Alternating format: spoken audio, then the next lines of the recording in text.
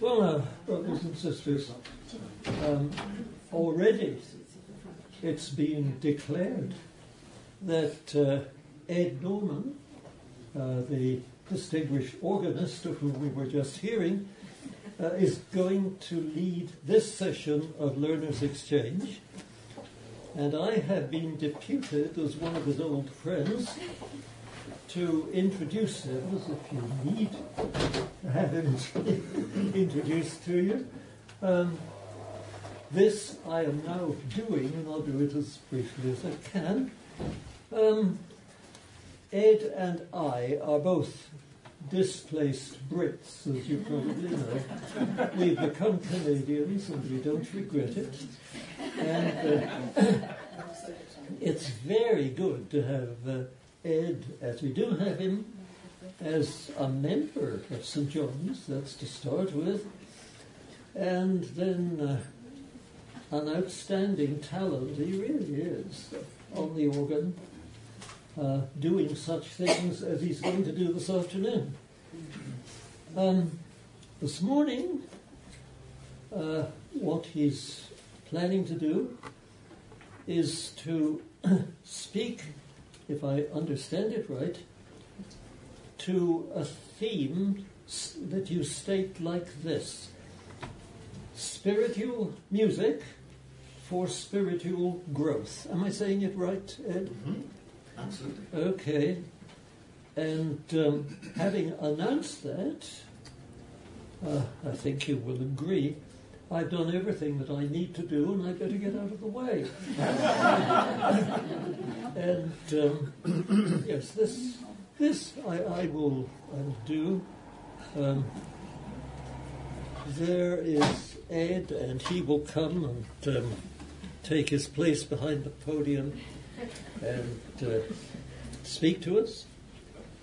And we shall, I think, be all ears listening to what he has to say, because this is a topic which, if I'm any judge, needs to be explored very thoroughly.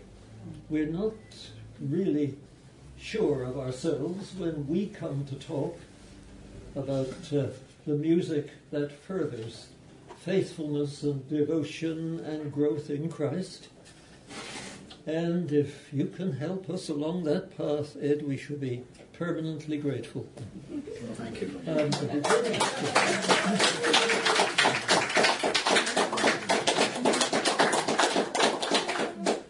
The beginning of that gratitude is that I get out of the way. As I said I was going to do, you don't need to clap me. Just listen to Ed and let the good word flow into your hearts. God bless you, Ed. Thank you so much. Thank you. Well, that's a very gracious introduction. Not really deserved, but I feel a bit like a kind of disco guy here. Anyway. Light show too, right? Yeah, well, you know, I've got a few things here for you all, and I think you'll enjoy them. Don't feel free to dance, you know. Dr. Packer has touched on the issue that we both share, and I know many of you do too. I think music, if I draw a parallel with food and music, it's the best analogy so far I've been able to come up with. And I think I've mentioned it before. If you take your beloved, your nearest and dearest friend out for a celebratory meal, you probably won't go for baked beans on toast or McDonald's or my favourite, KFC. You'll go somewhere special where not necessarily exorbitantly expensive, but where the chef has gone to great trouble to prepare something. You anticipate what it will be within a framework. There's a menu, or the restaurant is known for a certain kind of production, of product, atmosphere. But you also expect to be surprised, and chefs, I gather, if you can afford it, are very happy to surprise you. You know roughly what you're getting. There's always that, moment. I think that's a mark of music at its best. I don't want to be negative, but you can go on down to the food we eat as students, KFC, and things that you can bring home quickly and not think much about. They are pre-packaged. They anticipate what you want, sometimes at the expense of your health through salt and sugar. And at the end of it, if we don't make variety in our intake, we're not the better for it. And I think this is a problem that faces the church, not just the evangelical church anymore, it's widespread, that we have underestimated the potential of music, like a food. So the incredible electron microscopic photographs and images of our inner ear, like a stack of organ pipes, I'm no expert, but it's incredibly complex, must have been given us by our Lord to enjoy sounds to a degree that perhaps has atrophied through the ages, I don't know. At any rate, what I'm anxious to show today is how music can nourish us, think of it as a food, and of course I have to be very selective. Just some brief illustrations and then some slightly longer reflections on 2 or 3 composers. But first of all, I'll stop and let's cheer ourselves up with...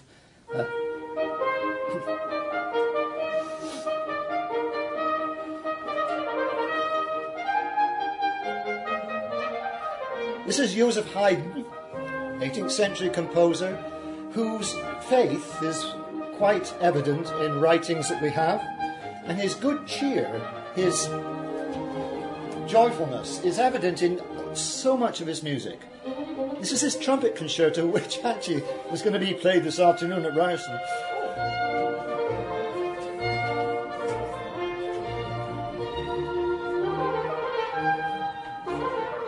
So there's flourish, there's a major key, a fast tempo, which gets the foot tapping.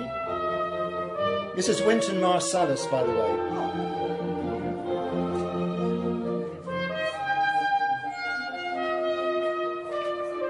You just feel the body starts to get engaged. The strings are...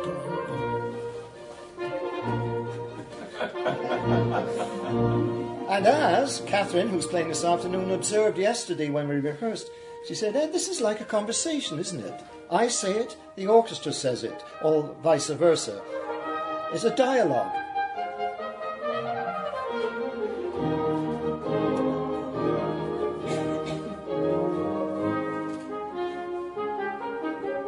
Let's watch it.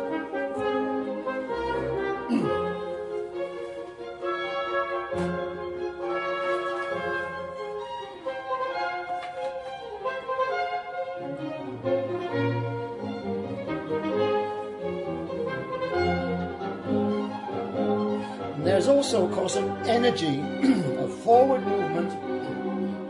There's tension.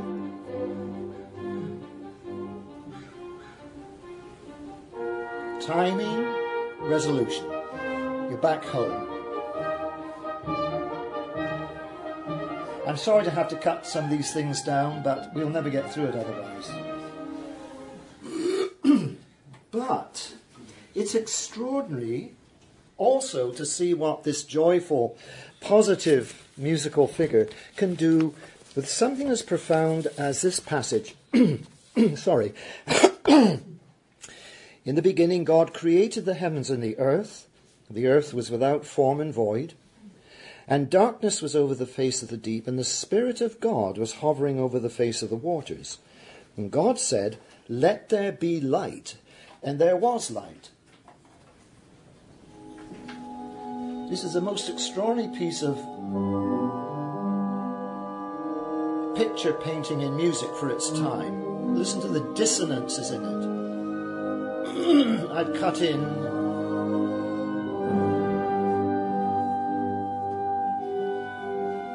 Haydn's creation.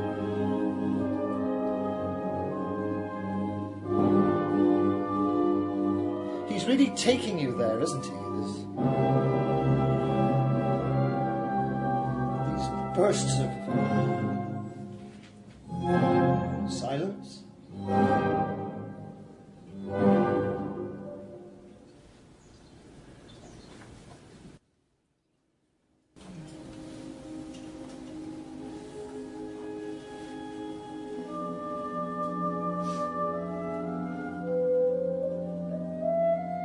Rising figure, expectation.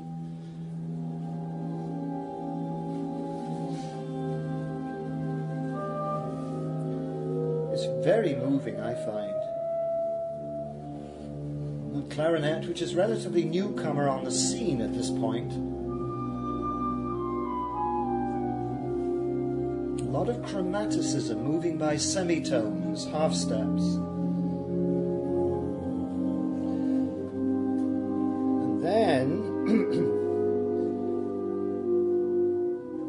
You have the account. It's in German, but you'll hear the choir eventually coming in.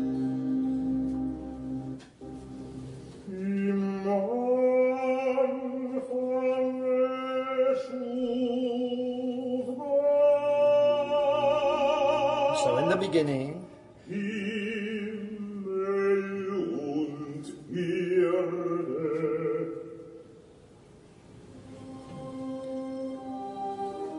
he's trying to convey the void and lack of form.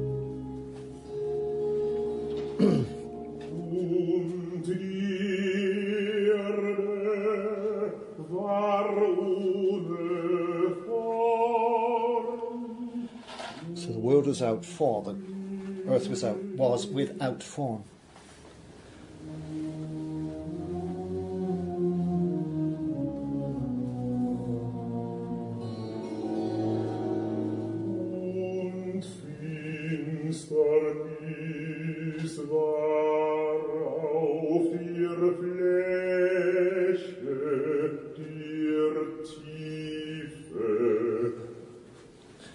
Darkness over the deep.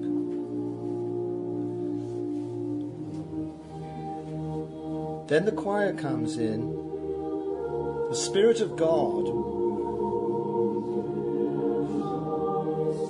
was hovering. Think of all the devices Haydn has used so far: choral, orchestral, solo, harmonic exploration. And God said, "Let there be light."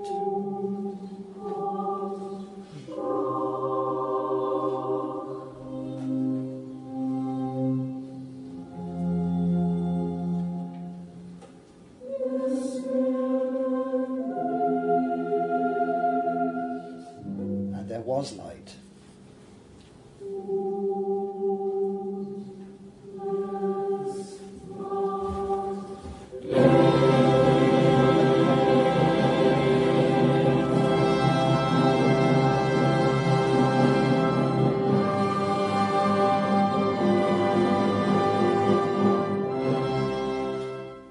That's the most extraordinary piece of work when you think we're in the 18th century. We're not in the 19th century. Haydn lived just into the turn of the arrival of the 19th century. Actually, he taught Beethoven for a while. He was his composition teacher. But that it's very much advanced, looking ahead to what music can do to express wonder and power and change. Music can also, of course, reflect anger. Even we're not out of the, well, let's put it another way, we're not into the Romantic period yet. But Haydn is one example, but so is Handel. Some of you will be going to hear this, no doubt, this season. Why do the nations so furiously rage together? Listen what he's doing with the strings.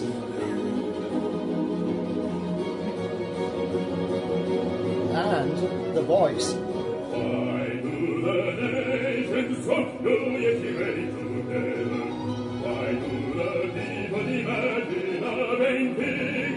Why do the nations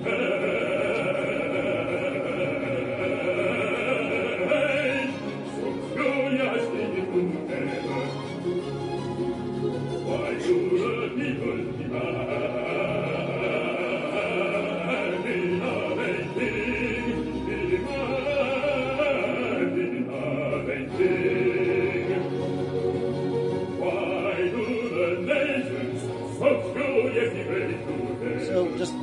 he's keeping the harmonic structure quite simple. No chromaticism here. It's just hard-edged, simple harmonic shifts. The busyness, of course, lies in the voice.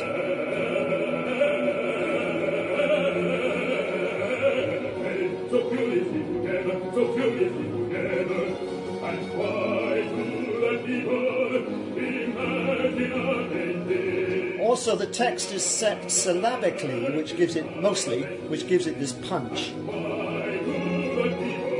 One syllable per note.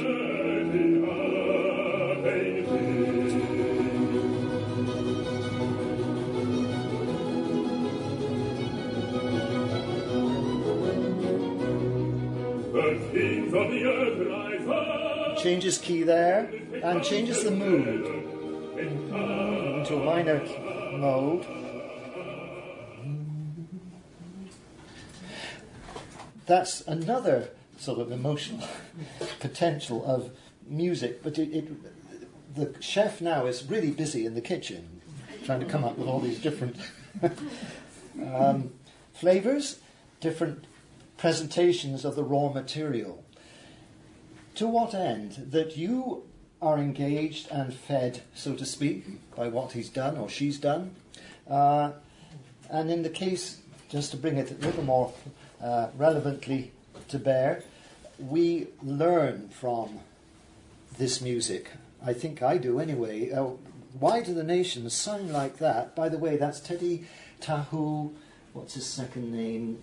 Rhodes. Teddy Tahu Rhodes, a New Zealand bass, very young bass singer. And that's the orchestra of the Antipodes. That sticks in my mind, and I know many of your minds, as a setting of that biblical text, which helps as we think on that aspect of the Old Testament words. It wasn't always easy to express deep emotion and bring things to life in these kind of ways, and not to mention what's coming up through the 19th and 20th centuries. So composers rested on different techniques, sometimes enriching the texture to convey glory. They didn't go in for dramatic. There were some instances of it, but not enough to call it a style. For instance, this beautiful piece, O Nata Lux, we're wandering into Advent territory now, by Thomas Tallis. Make sure I've got the right here. Come on, please. Excuse me. What he does is, instead of having a 4-part choir, he decides to enlarge it to 5 voices. So it has 2 tenors, enriching the texture right in the middle. Very, very, very short piece. And it's reflecting on the glory of the Lord. This is... I'm just trying to find... I had the text ready for you from before. I do have it, but where is the translation?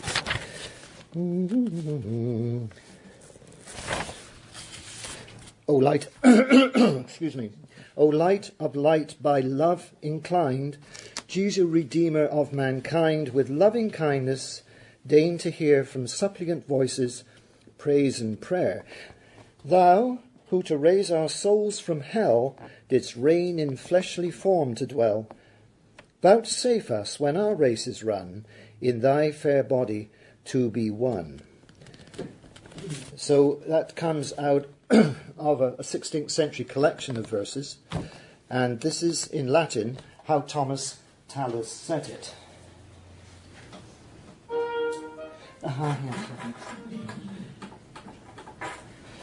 It's a commercial.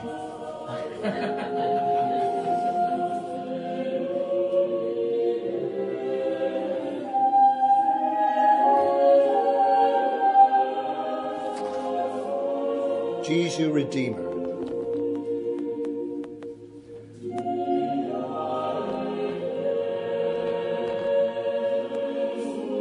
With loving kindness deign to hear. Praises, laudes praises.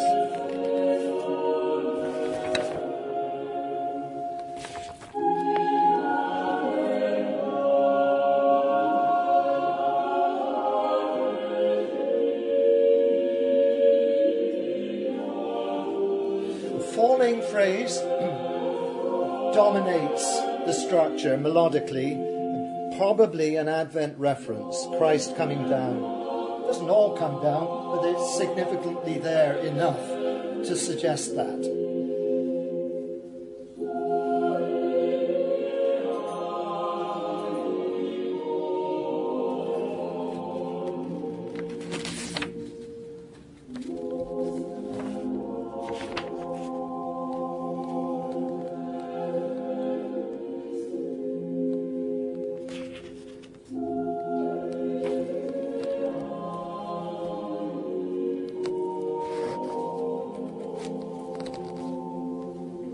One with you. And there it is, a beautiful consonant final chord with a sort of upper note over the top.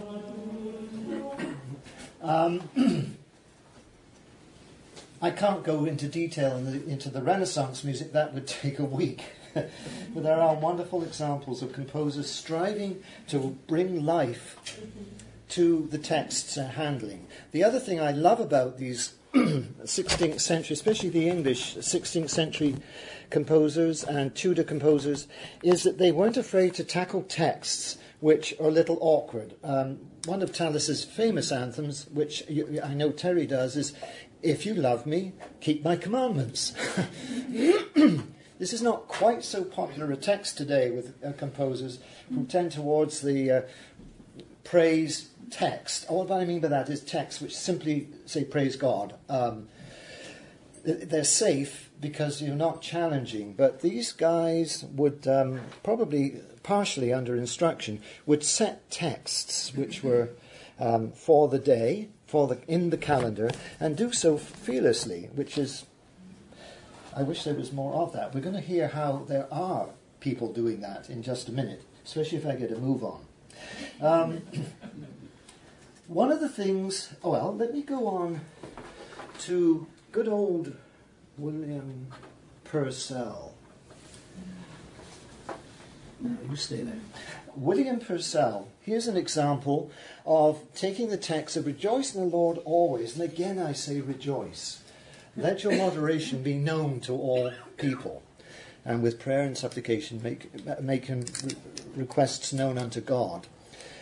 Purcell, who had spent time in France during the interregnum, comes back and brings with him some of the dance influence of the French and continental Baroque.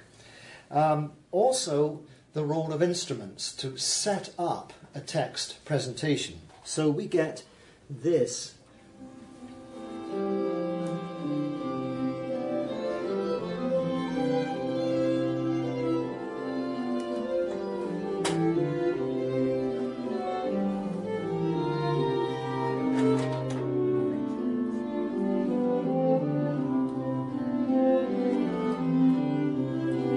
Walking bass throughout,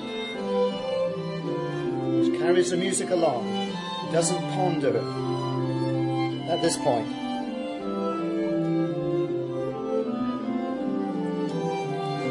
These are authentic instruments, viols, not the modern reinforced instruments, gut strings, Baroque bows. Rejoice in thy Lord always, and again I say rejoice. Rejoice in thy Lord always, and again I say rejoice. And again, it's a bit like in the Haydn trumpet concerto, there's this dialogue back and forth, the instrumental group, and the choir, and the soloists. Or soloists. No, they're soloists, I forgot.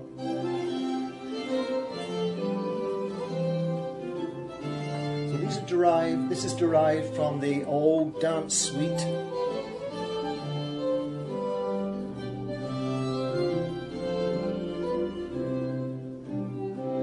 So it all hops along. It's a very joyful statement or reinforcement or cooking of the text of the faith. Preparation, that's a better word. So So you've got time to think about what's just been sung before the next bit comes in.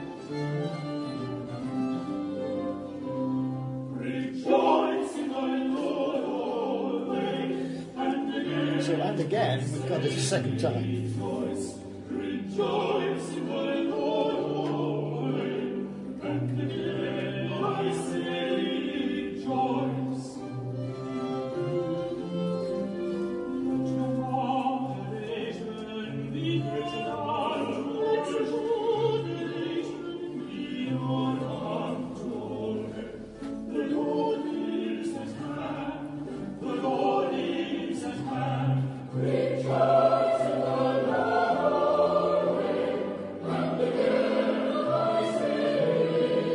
Congregation could even join in the tune after hearing that 3 times.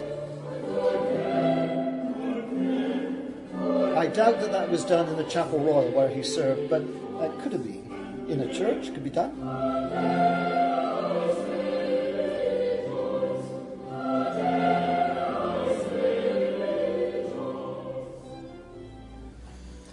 Charming music, I find. It's transparent, it's not affected, and it's not exploitive of us as listeners.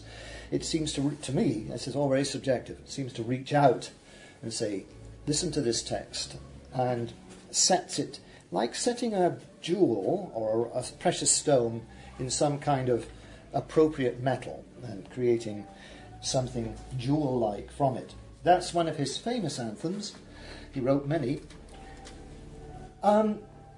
If I switch now to my hero, J.S. Bach, we have a very interesting example of how to take your ingredients, if you like, I mustn't take this too far, in the kitchen and see what you can do. And first of all, this is the material the grocer has just delivered.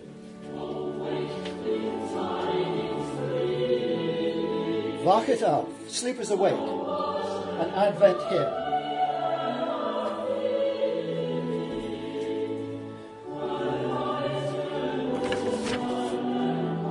We sing that from time to time. I wonder if we'll sing it next week, probably. The whole thrust of this text is, of course, sleepers awake. Anybody asleep? Okay. Why? The bridegroom's coming. This is the parable of the virgins who were not prepared. The warning, the expectation, the hope. It's all built into the text of the original hymn, though it's gone through many, many various versions through the centuries. Its essence has remained.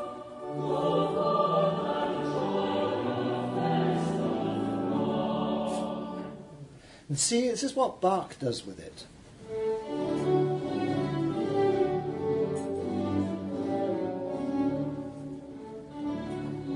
Here it's sung in German.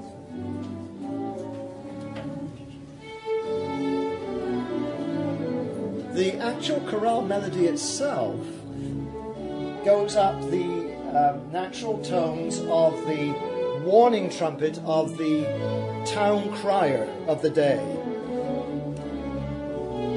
That's not Bach's, to Bach's credit, but that's a characteristic of the melody. But he plays on that.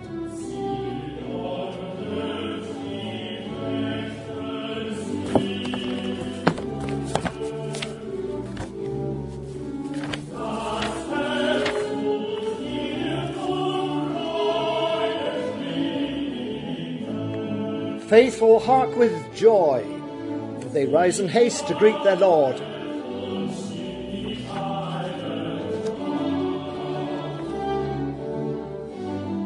The next phrase is, see he comes, the victor, or victorious. Ihr Freund kommt vom Himmel, from heaven.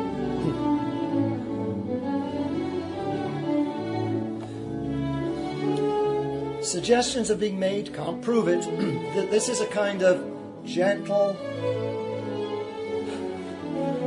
nothing, no urgency, bed of sound laid down, and then this trumpet-like call cutting through it. See, he comes. So you can just imagine that as a kind of single trumpet call in the city square.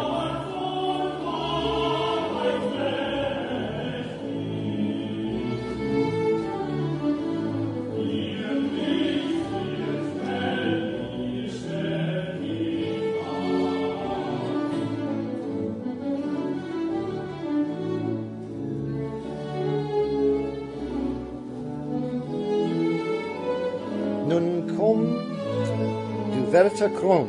Now come, thou crowned one, holy one. Coming up.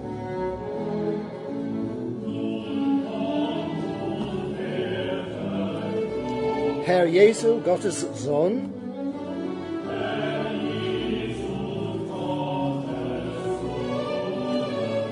Hosanna.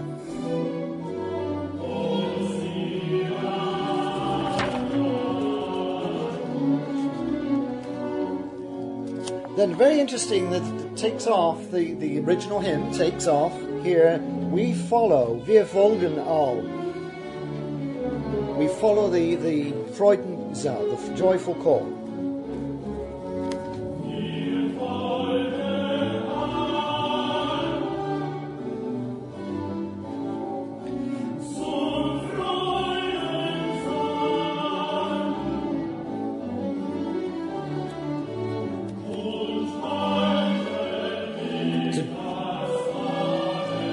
Once again, the theme of joining and becoming one with Christ eternally, just as in the Tallis.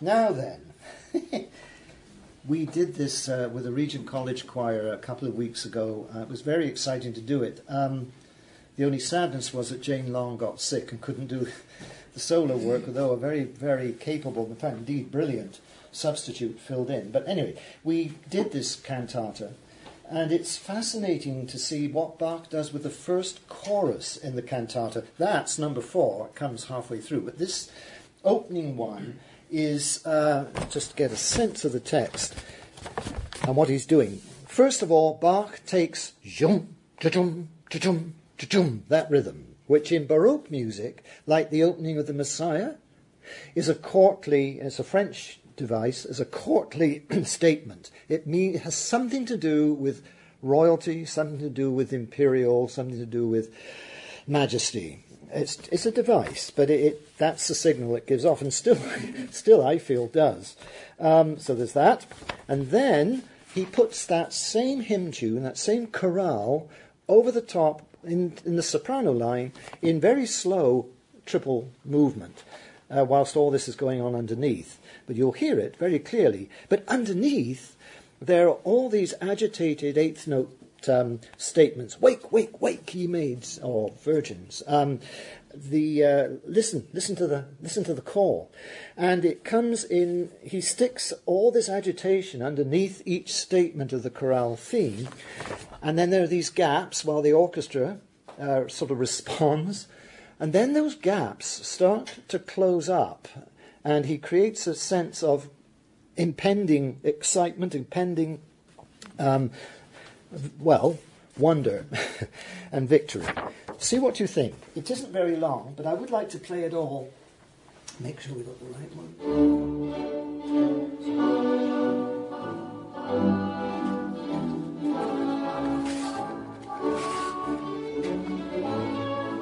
Just think that this is original contemporary Christian music. Bach wrote these cantatas. They're hot off the press for church use. And then, no doubt, he repeated a few, but it's extraordinary. How he did it, we don't know. 200 cantatas, including some secular ones.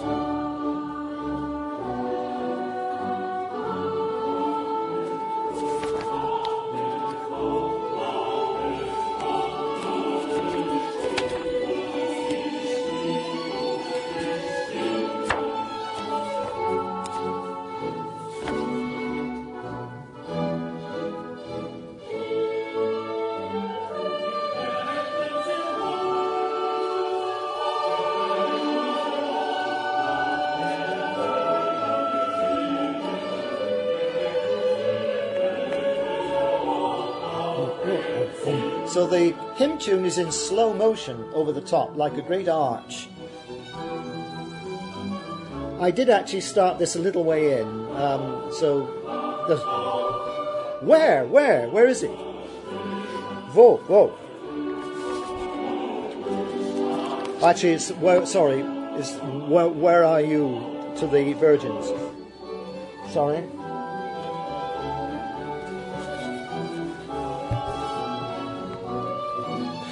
So that da-dum is still going on in the bass.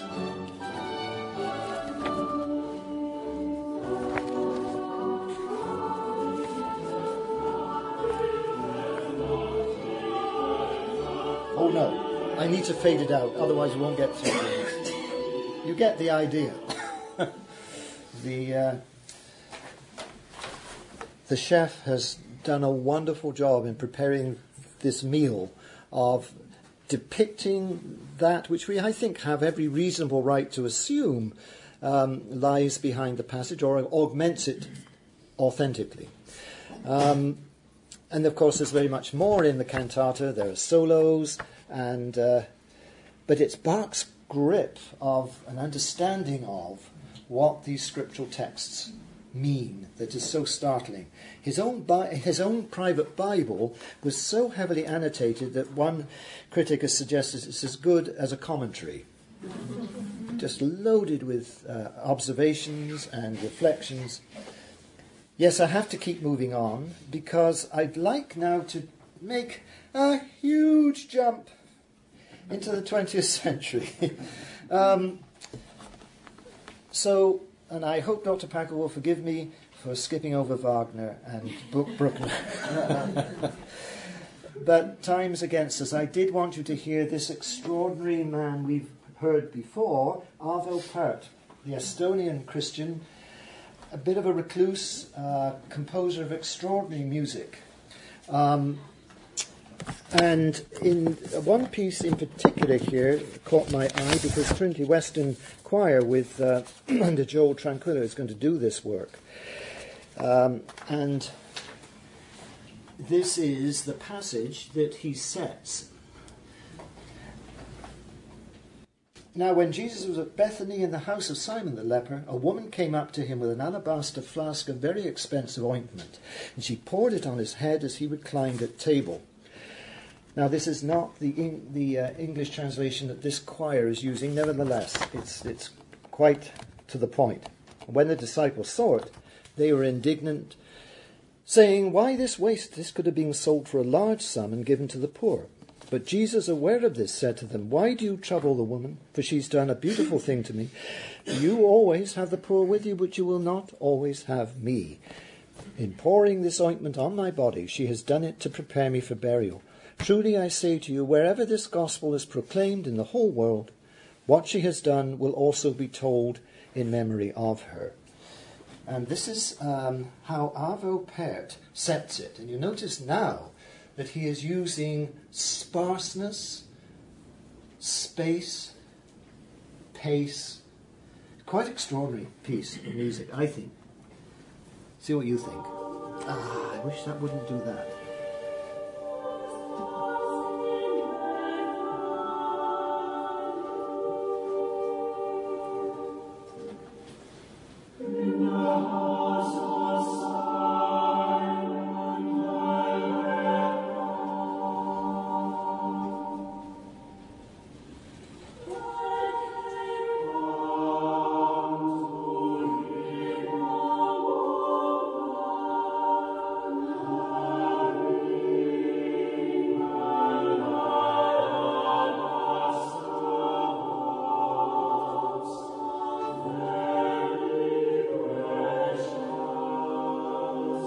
This is a King James version, I think, or Revised Standard. Use of dissonance to create tension.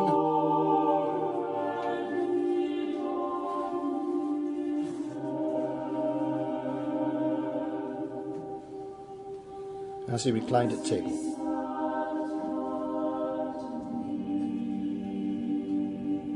So there's the ointment.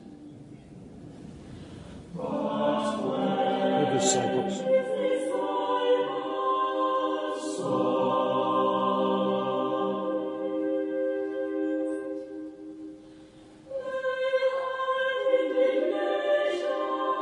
indignation.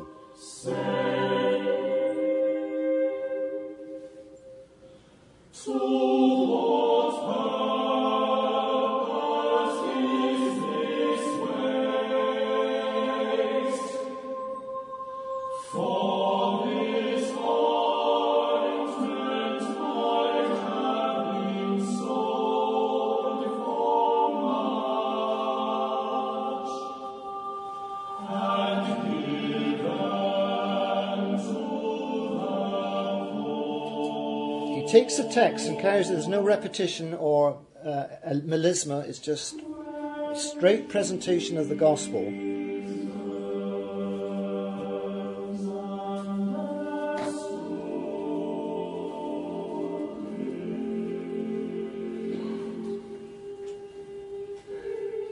This is a choir to die for. Oh.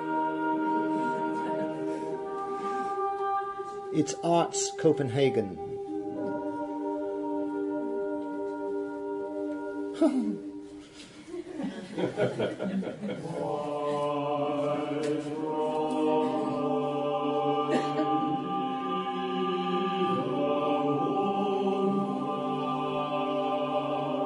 Why do you trouble the woman?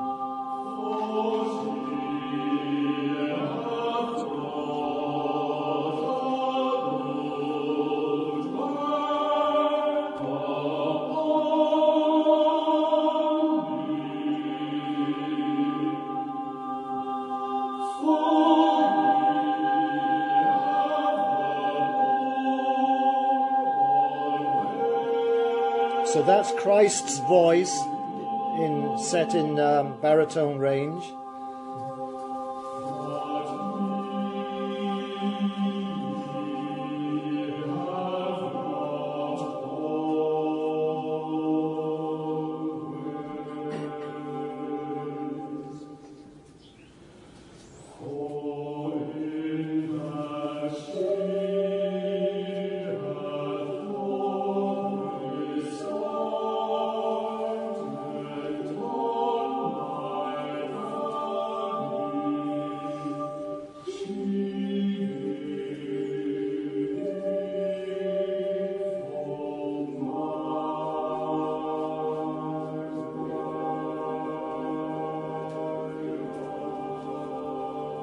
My burial, space.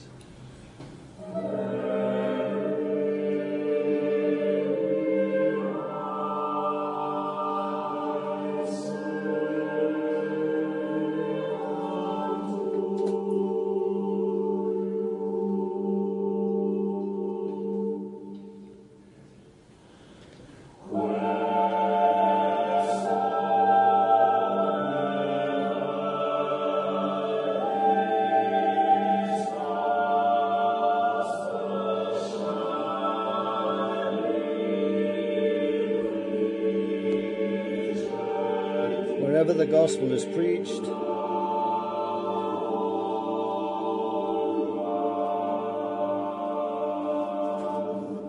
what she has done will be in memoriam.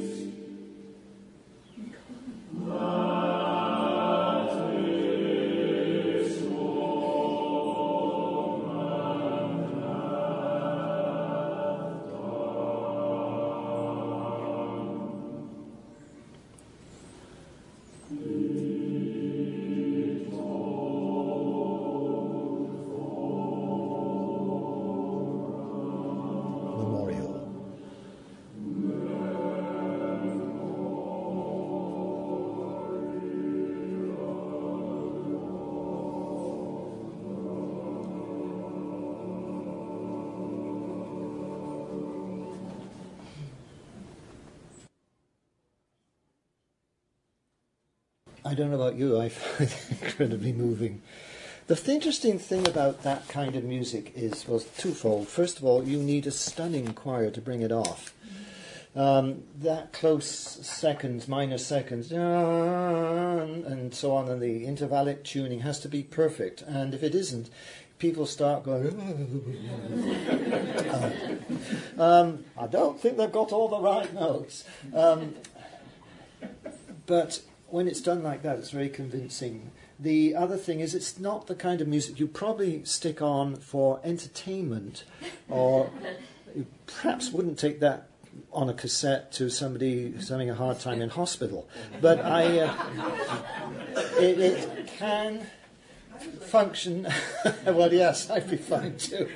It can function at a teaching level. Maybe that's it, where we have to just say, no, it's not what I prefer, it's what I need to hear. Okay, this dish is not my favourite for Brussels sprouts, but even done by a gourmet cook, but I know it's good for me and I should listen to it. I don't know if there's a place, I think there is, for that. But of course, to try and impose it, like then you become an arrogant chef and maitre d'.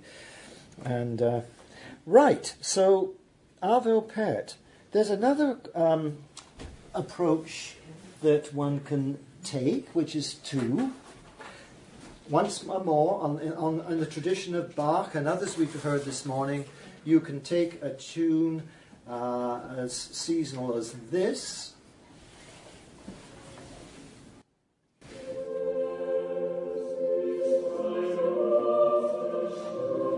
Es ist ein Rose entsprungen, a rose, very much an Advent text.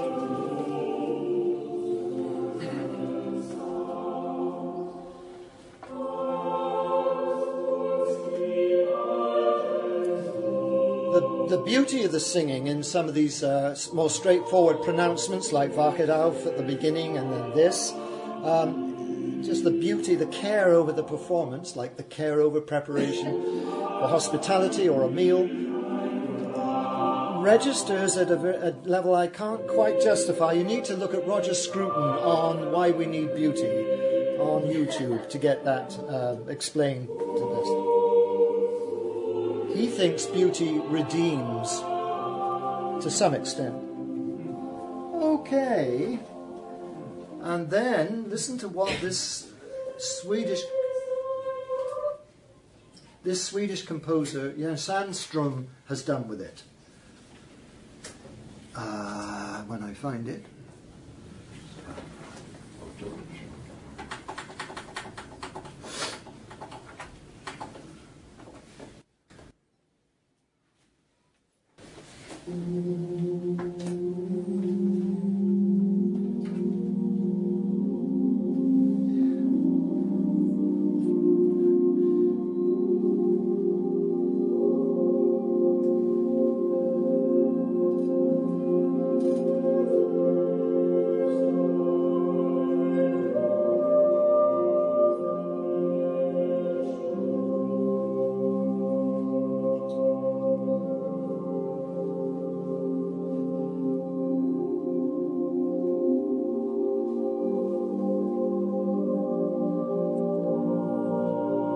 So clearly setting up an atmosphere of wonder.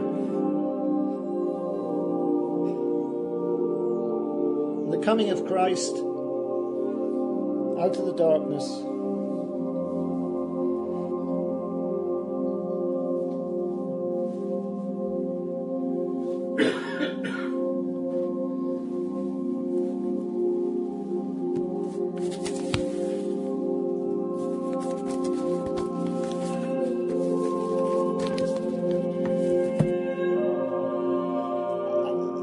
This is an incredible choir. It's Voces 8.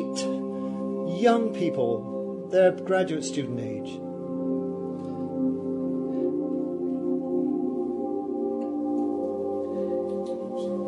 In fact, nearly all the choirs you've heard are young. So much for the music of the young.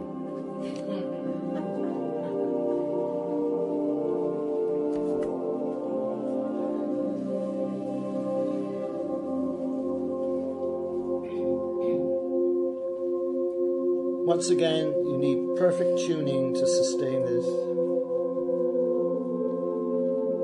The tune is almost buried, it's hinted at, but it's there.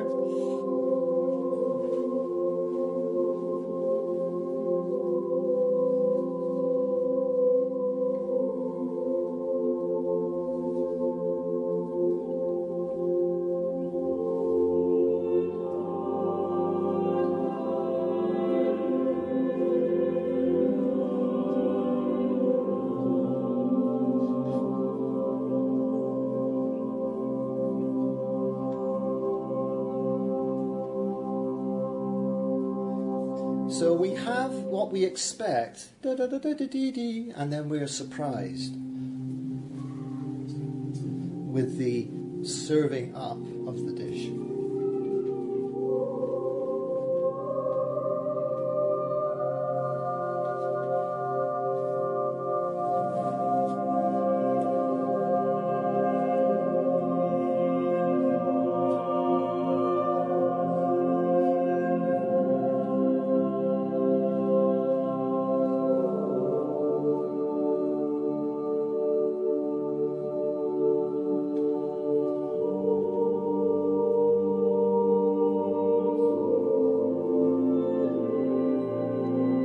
Not souped up. This is authentic acoustic recording in a nice building.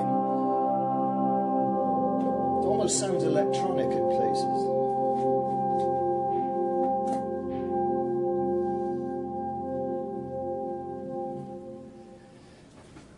I found that extraordinary. So there we are. I've just given you a selection, just one more to go to conclude, of how food, a music like food, can nourish us at different levels by enhancing a text, in casting light on a text, causing us or giving us a moment to reflect on the text, like perhaps this, and as well as the basic emotions that we need to have fed in a healthy way: cheering up, made to think, rest, activity, energy, repose. So, just to conclude, from a contemporary Welsh-English composer, Carl Jenkins, he has set, very brief, and by way of closing, he has set the first two statements of the Gloria that we sing at communion. Glory to God in the highest, and on earth peace towards all. And this is how he has said.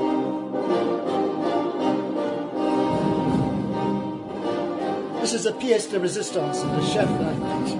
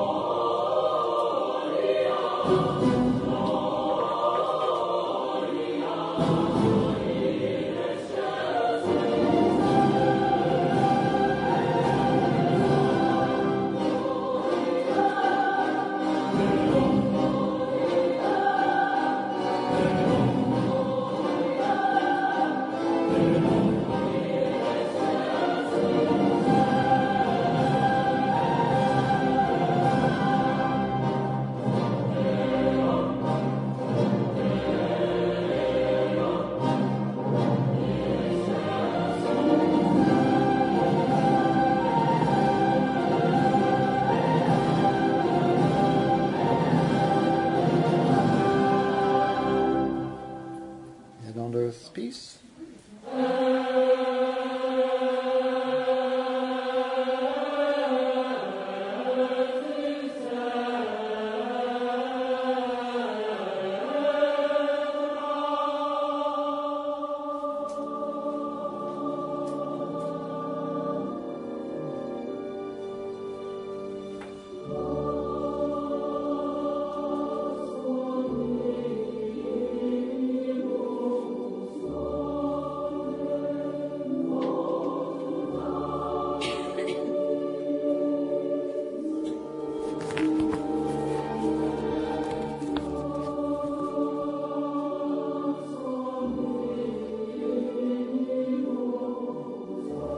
So in presenting this, I don't mean to say that we can have music done to this standard all over the place, but I think there is material there for us to enjoy, and I think there's modelling here for the future, for the church. It doesn't have to be this sophisticated. It's a question of sort of which road we take, and whether our meal may be very simple, but is it going to be nutritious? Is it going to nourish us? Or is it going to be same old. So there's a danger in any style in the church.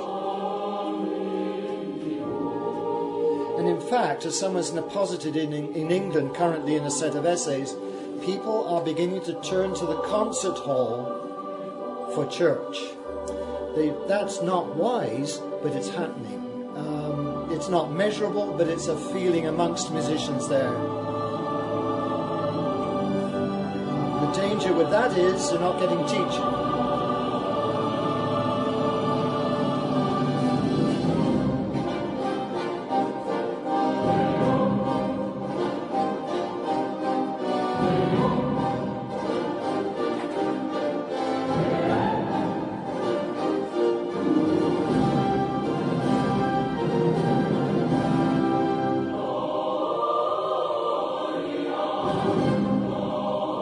So these are the angels at the birth of Christ.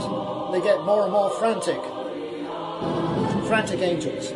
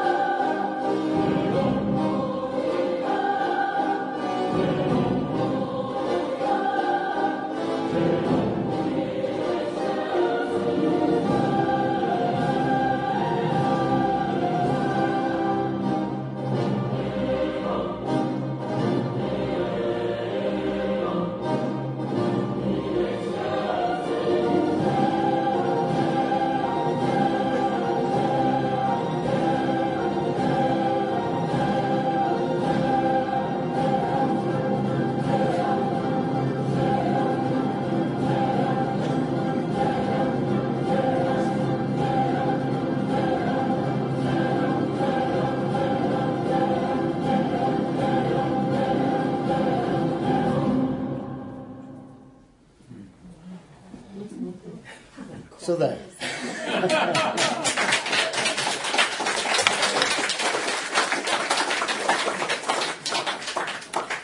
So are there heaps of questions? I hope so. Reflections, objections. Yes. This idea that, one would suspect that what you just said, which is quite provocative, would be true, that people are going to the concert hall then to experience a numinous kind of understanding of whatever, that they're not, you're worried that they're not getting that in church. So they still long for it and they're going elsewhere. Is that sort of... Well, that would be the argument. I wish I brought the book, because I can't remember the details. It's put out by an Oxford Don. He's actually warden of a college, and he's gone to all the... he's gone to James Macmillan, he's gone to Christophers, the director of the 16, and all these conductors and composers. I think he got hold at one point of Alvo Pert, but he had James Macmillan as a very strong Christian voice. And in their kind of round table assumptions, it is, or thoughts, it is that people, whereas once, certainly up to the time of Bach's death and Handel's death, you simply went to church to hear, well, either to hear or would hear fine music. That's where it was contained for the average listener. The court would be the other place. Because it coincides with a number of things, the Enlightenment, of course, but there's this snap in 1750. Bach dies, J.S. Bach dies, C.P.E. Bach, son, starts writing very much in another style. Johann Christoph Bach starts writing in a style that looks way ahead, more to the music that leaves the church and goes into the concert hall, the recital hall, and the opera house. It already was in the opera house, but it goes increasingly there. And the arts kind of leave the church in not altogether, but in a rather serious way. Certainly in our heritage in England, music takes a nosedive after the death of Handel. And there's a bleak period until the late Victorian era, and that's not to everyone's taste, but at least there was a revival. This left things in the hands of Mendelssohn, who wasn't really English, And his music was infected very much by a Victorian sort of correctness. There's no violence in Mendelssohn's music. So I think it, and the music I grew up with in churches in England was appalling. I'm sorry. Largely Victorian. Some Edwardian stuff, some is very fine, but beyond the reach of most choirs and many an organist. And so you grew up with, as most of my mates did, with very well-meant, I'm sure, and willingly volunteered music making of a low level. And you knew that the high level, or that the best, the more exciting and engaging, lay in the concert hall or the local recital society. I remember the pianist Solomon came to perform in Scarborough in Yorkshire. We were blown away. An occasional visiting organist would pop up at Bridlington Priory. We were knocked flat by this. Hadn't heard anything like it. Then you had the BBC, which helped if your radio worked. And which in post-war years it may not. We could pick up recordings, performances from Hilversum Radio. So the standards of music making on the continent were very, very striking, especially in the matter of organ music, as it happens, but also choral music. America was just closed off to us in the class I grew up in. So yes, I think take that on several decades, and people have kind of. I meet people who are in despair, many Catholics who are in despair about music in the parish churches. And they will tend to sort of refill by going to Vancouver Chamber Choir or cantata singers. Or there's nothing wrong with that, and it can be a supplement. It's good. But there is just this possibility, it's a little bit of sheep stealing from the churches. Yeah, I'm sorry, I just got one person at the back. Yeah, so I think it was, Francis Schaeffer did an analysis. I think it was John Cage. I don't know if you're familiar. Yes. He had written a piece where he just randomly chose a bunch of notes. Yes. And what he was trying to do is kind of mimic the randomness of his worldview. Yeah. And I remember the piece was called "Booing Yourself" or something like this, where the orchestra played the piece, and of course it sounded dreadful. Yeah. And at the end, the players started to kind of hiss. And what Schaeffer was pointing out is that this is the worldview that they actually did believe, or at least probably a good number of them had rejected God, embraced this randomness to the universe. And how can you produce beauty if there is actually randomness? Mm-hmm. And so what my question to you is do you think there might be any kind of postmodern corollary to this? Like, that was obviously a modernist who was trying to, explain randomness in music. How do postmodernists deal with postmodern ideas in music and composition? Well, music tended to take it. I'm not a philosopher, but my understanding is music tended to take its independent course. It follows what you're saying to an extent. The modernist period, I think, is the most troublesome, where he fits in, and along with Schoenberg and the Viennese school. I played a symphony concert. I think Dr. Packer was at it. I was hired, because I used to play the organ for the symphony, I was hired to play harmonium in Schoenberg's 6 pieces, is it, for orchestra. They last about 30 seconds each.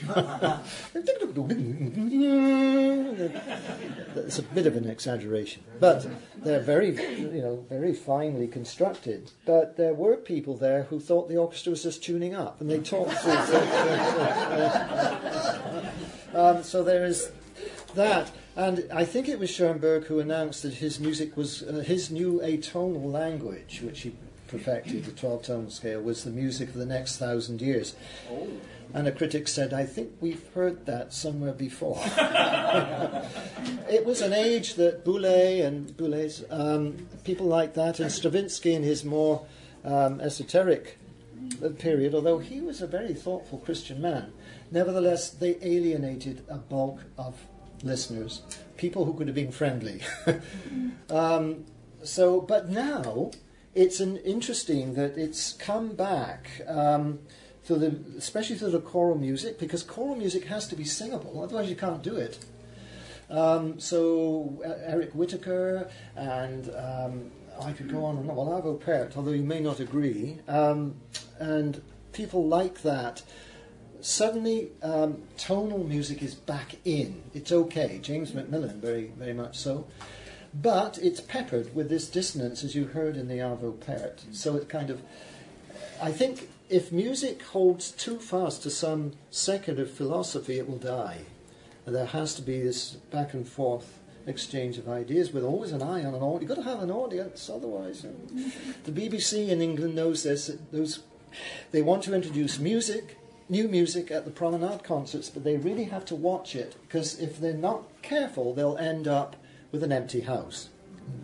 It's very interesting. And under the old patronage of the church up to middle of the 18th century, you knew that you had to keep your cardinals and your church bosses happy. Well, in the case of Bach, your session or your consistory, is that the right word? Happy, otherwise they'd be after you. And they were after him. They complained to Bach that they didn't like the harmonies he was using in some of the chorales. Can you imagine saying that?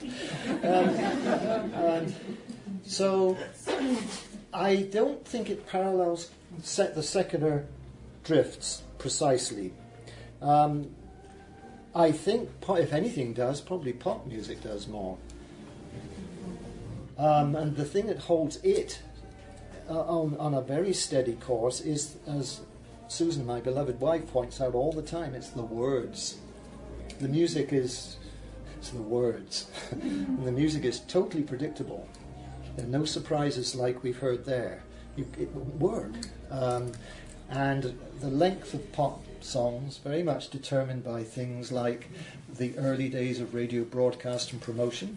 You can't run a disc too long, 4 minutes for a song maximum, and it had to fit on a 45 RPM or a 10-inch 78 to go into the jukeboxes. So our artistic life is shaped. Yeah, I was going to comment or add to what your comments from the previous question. How about the cathedral choirs in some of the better parish churches? Yes. And of course the college chapels as well. Yes. They have produced a lot of very religious and text-based music. Yes. Going back to Vaughan Williams. Oh, yes. And, it was John Rutter who was Yep. and other composers of that. Yes. Britain. Thank goodness, thank God for them too. But you're right. You hit the nail on the head. It is very much located in precisely those places you mentioned. So personal stories can get tedious, but living in the wilds of East Yorkshire, we knew there was beautiful music at York Minster, 40 miles away, if you could afford the petrol or the bus fare to get there. And we couldn't, so we didn't go, and I never heard it. You could hear it if you were at BBC faithfully broadcast Choral Evensong every Wednesday afternoon at 4, but I was at school, so that took care of that. Well, I was in London, so... Ah, right. You see, the big cities you're always at an advantage. But on the broader scale... Okay, one last question. We do need to finish and then... Okay. Yes. I have an outrageous suggestion. Right. So we hear this beautiful music, and thank you for this. It was wonderful. But we have a group of amateurs who are able to let the pipes open and sing the Hallelujah Chorus a couple of times a year in our own church. To what extent are directors of music not trying to include us in things that need not be perfect in order to make a glorious sound to the Lord? Yes, a good point. I think it's a matter at the moment of batting average. I think there's lots of room for that, and I think personally, it's funny because when I went to the States, we did it there for our Christmas concert. We included the audience in that very piece. We knew it was going to be raucous, but it was great. But it had been set once again like it is a jewel, that piece, in an appropriate setting of music performed and things that they could join in, but there were descants that were done carefully over the top, just like Terry does with the 9 Lessons and Carols. I think a quick last example answer is the music. I haven't played any of Paul Halley, who was in Halifax. Brilliant, brilliant guy.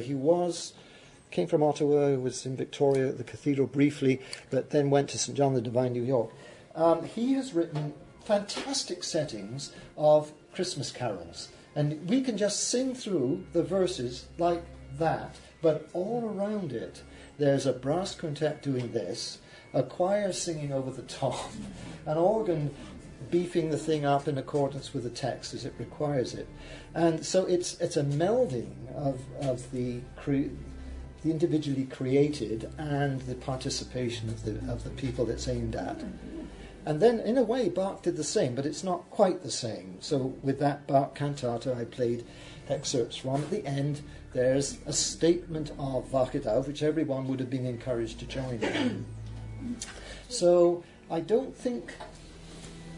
I mind you, it is different. When you come to a Cambridge college, famous story by Bernard Naylor, who retired in Victoria. His dad had been organist there, and this is an old story, and his dad heard somebody singing during the psalm from the congregation.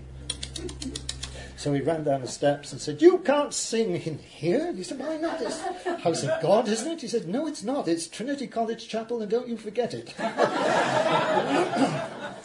That's the extreme we have to avoid.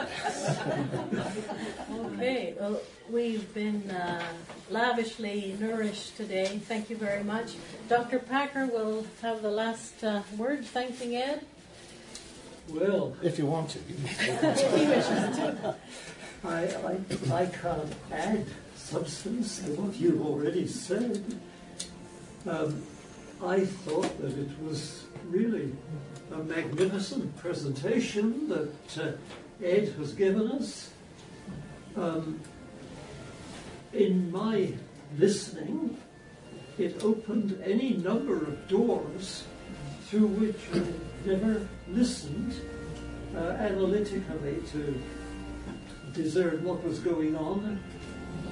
And, well, the doors now stand open, and I must listen analytically in future.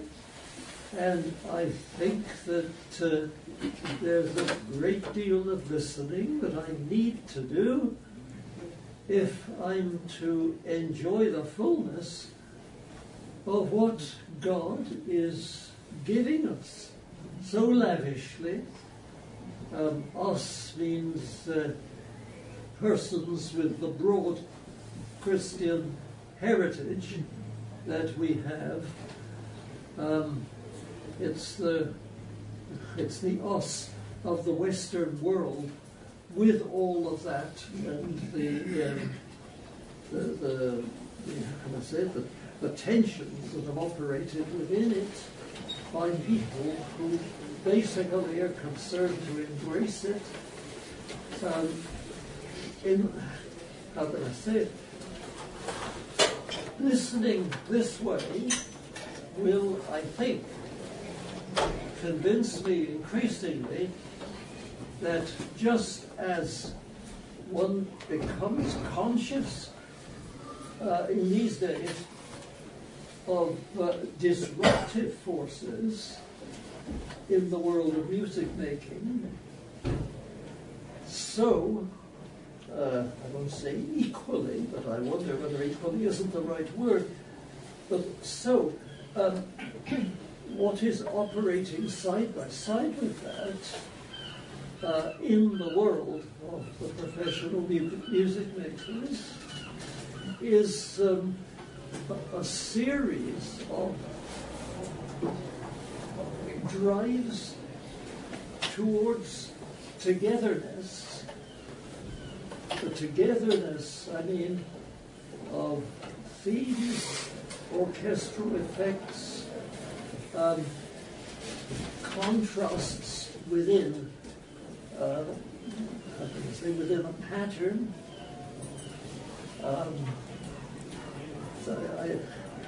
Words fail me beyond that. Okay. But let me say it. You asked for a word. I am. Now here's the word. Okay. I've been leading up to it. Okay. I am very glad that at the age of 91, I have been privileged to hear Ed talk as he's talked today and open all these doors of understanding, as I hope it is, and I think it is, open these doors of understanding as to what's going on,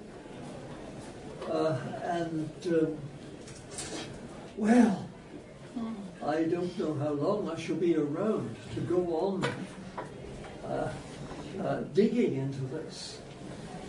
But the clear knowledge that Ed has given us, that it's there to be dug into, that is something that I regard as precious.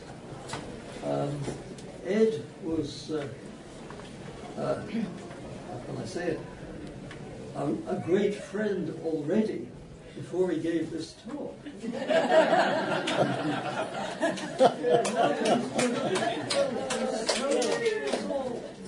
So thank you, Ed. Thank you very much, Jeff.